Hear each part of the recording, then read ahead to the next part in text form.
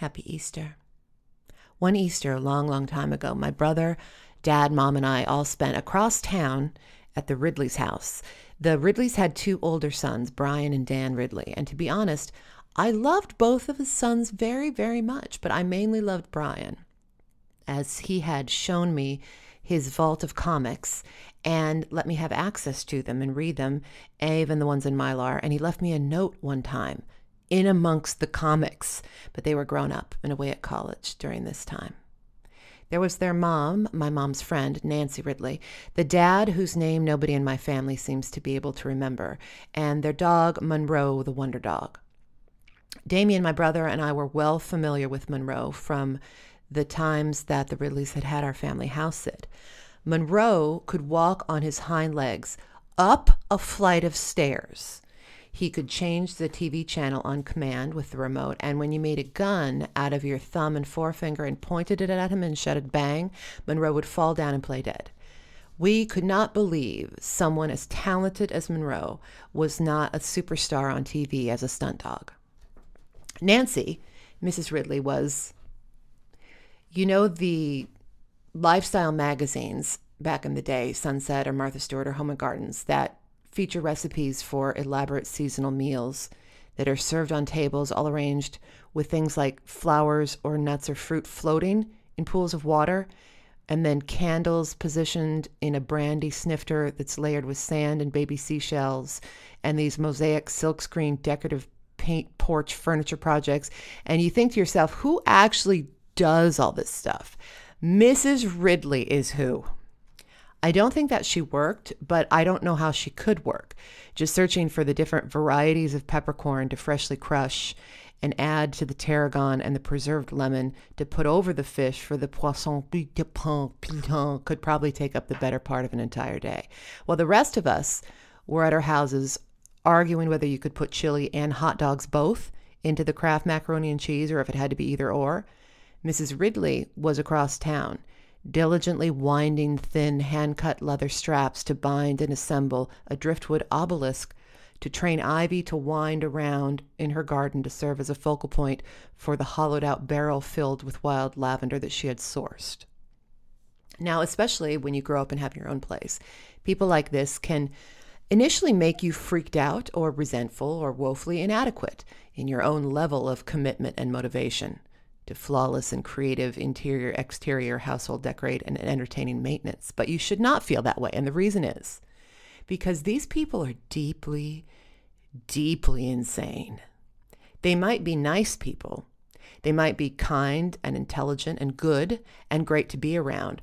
But some kind of madness sets in at some moment when you're breaking up brightly colored thrift store plates to glue into a collage pattern on an end table, filling in between the edges with grout and grout and grout, or hand-cutting autumn leaf patterns out of pie crust dough to layer over the top of an apple, cranberry, and orange zest pie, all of which grow in your yard. I've been to the edge of this madness myself a few times.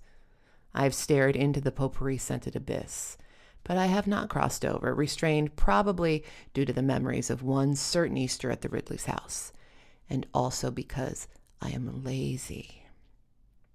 We had had the egg searching and the Easter basket bestowing already at our own house that morning.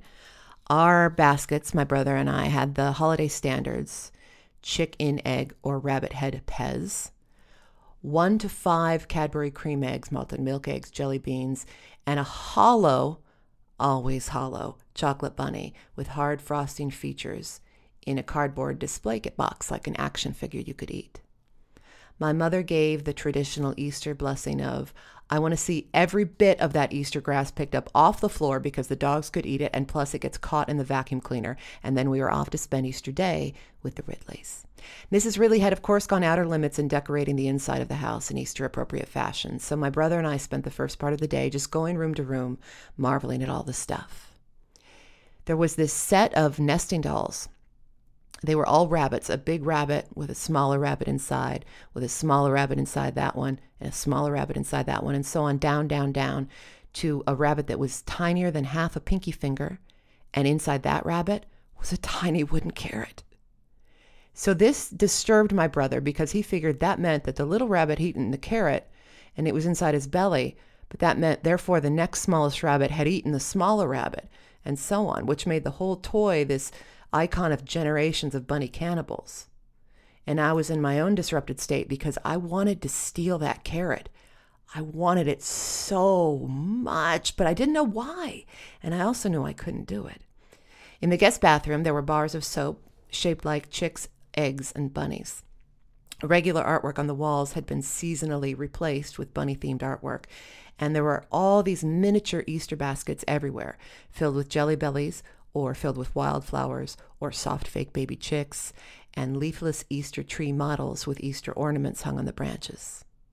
So everybody ate huge, soft, hot, drippy cinnamon rolls with caramel and raisins, and the grown-ups had coffee and talked for about 45 minutes about how good the coffee was, and then Damien and I discovered Monroe's new trick. He would pick up a sofa cushion by one corner with his teeth and then fling it across the room. We had him do it maybe 500 times, and it kept getting funnier until finally Mrs. Ridley said, "Okay, everybody, let's go out to the back deck for the main event." We all went outside and sat on home-hewn cedar wood porch chairs on the low cedar wood deck that overlooked the backyard. It was a little cool outside, but bright and dry. My brother and I couldn't imagine what the main event might be, and my parents didn't seem to know either.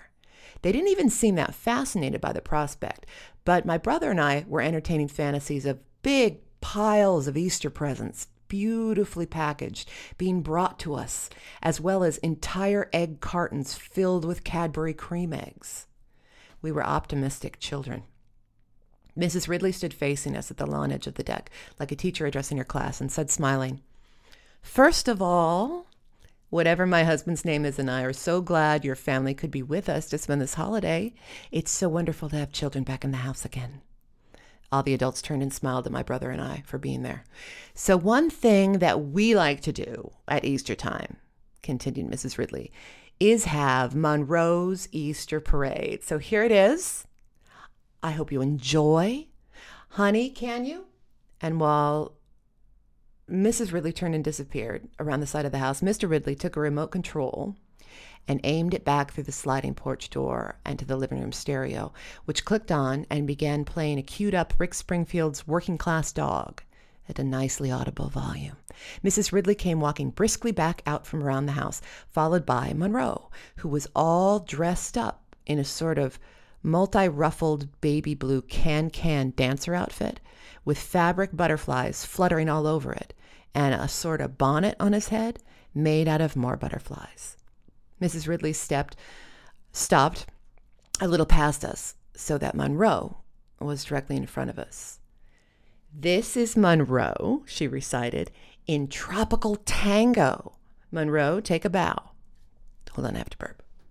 The skirted butterfly-covered Monroe bent his front legs down to the ground, followed Mrs. Ridley in a wide turn, and then they both headed back around the house. Damien and I sat there with our mouths open. What had we just seen? We looked over at the adults to gauge how to react. My dad was cracking up and applauding. Mr. Ridley was clapping as well, very sedately. He'd seen it all before. And my mom had her eyes closed and was very slowly, slightly shaking her head back and forth. Just a few seconds later, Mrs. Ridley was back again followed by Monroe, who was now sporting a pair of cunning yellow doggy overalls with little fake fabric gardening tools sewed into the back pockets and a big straw farmer's hat with holes cut out for his ears.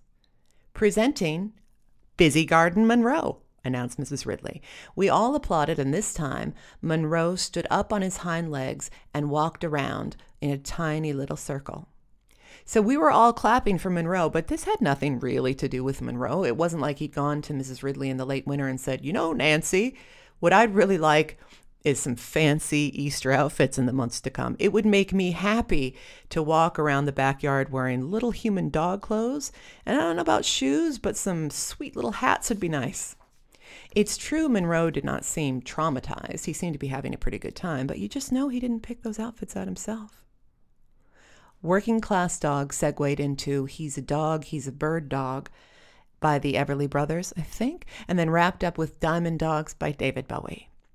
Monroe came out and back and out again in many more outfits, which culminated in a full Easter bunny costume with saddlebags filled with eggs, and not the kind of fake bunny ears that fit over the head on a headband, but floppy pouches on a sort of cowl that fit right over Monroe's real ears.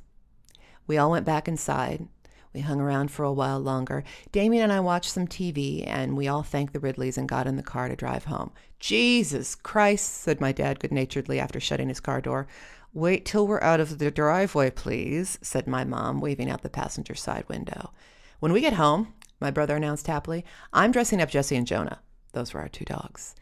Like hell you are, my dad informed him. Just leave it, Richard, my mom told my dad. It makes her happy to do it. It's totally harmless. It's an outlet of some kind for her. Do you know, if I have ever seen one, and I have, my dad replied, your old friend Nancy is a bona fide screaming queen trapped in a straight woman's body. Richard, said my mom, while I instantly pictured Mrs. Ridley as the only screaming queen I knew of, the Red Queen from Alice in Wonderland. And that would make Monroe Toto? No, that was the Wizard of Oz.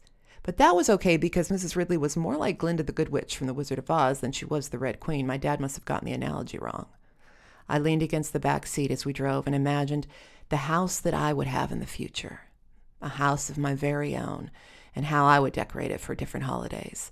It would have all the cool things Mrs. Ridley had, and plus it would have a swimming pool on every floor, and the swimming pools would look just like Lex Luthor's swimming pool from the first Superman, and there would be one green light in the bottom that shone up in the darkness, and that would be like the kryptonite. And oh, by God, I would have my very own tiny, tiny wooden carrot.